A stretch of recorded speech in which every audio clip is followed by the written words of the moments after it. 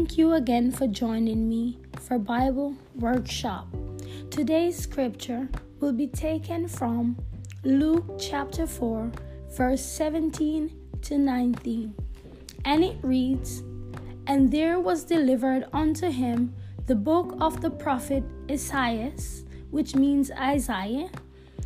"And when he had opened the book, he found the place where it was written," verse 18, "The Spirit of the Lord is upon me, because he hath anointed me to preach the gospel to the poor.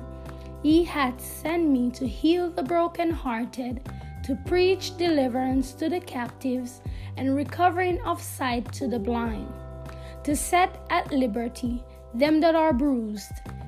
Verse 19, "To preach the acceptable year of the Lord." Here ends a portion of God's holy word.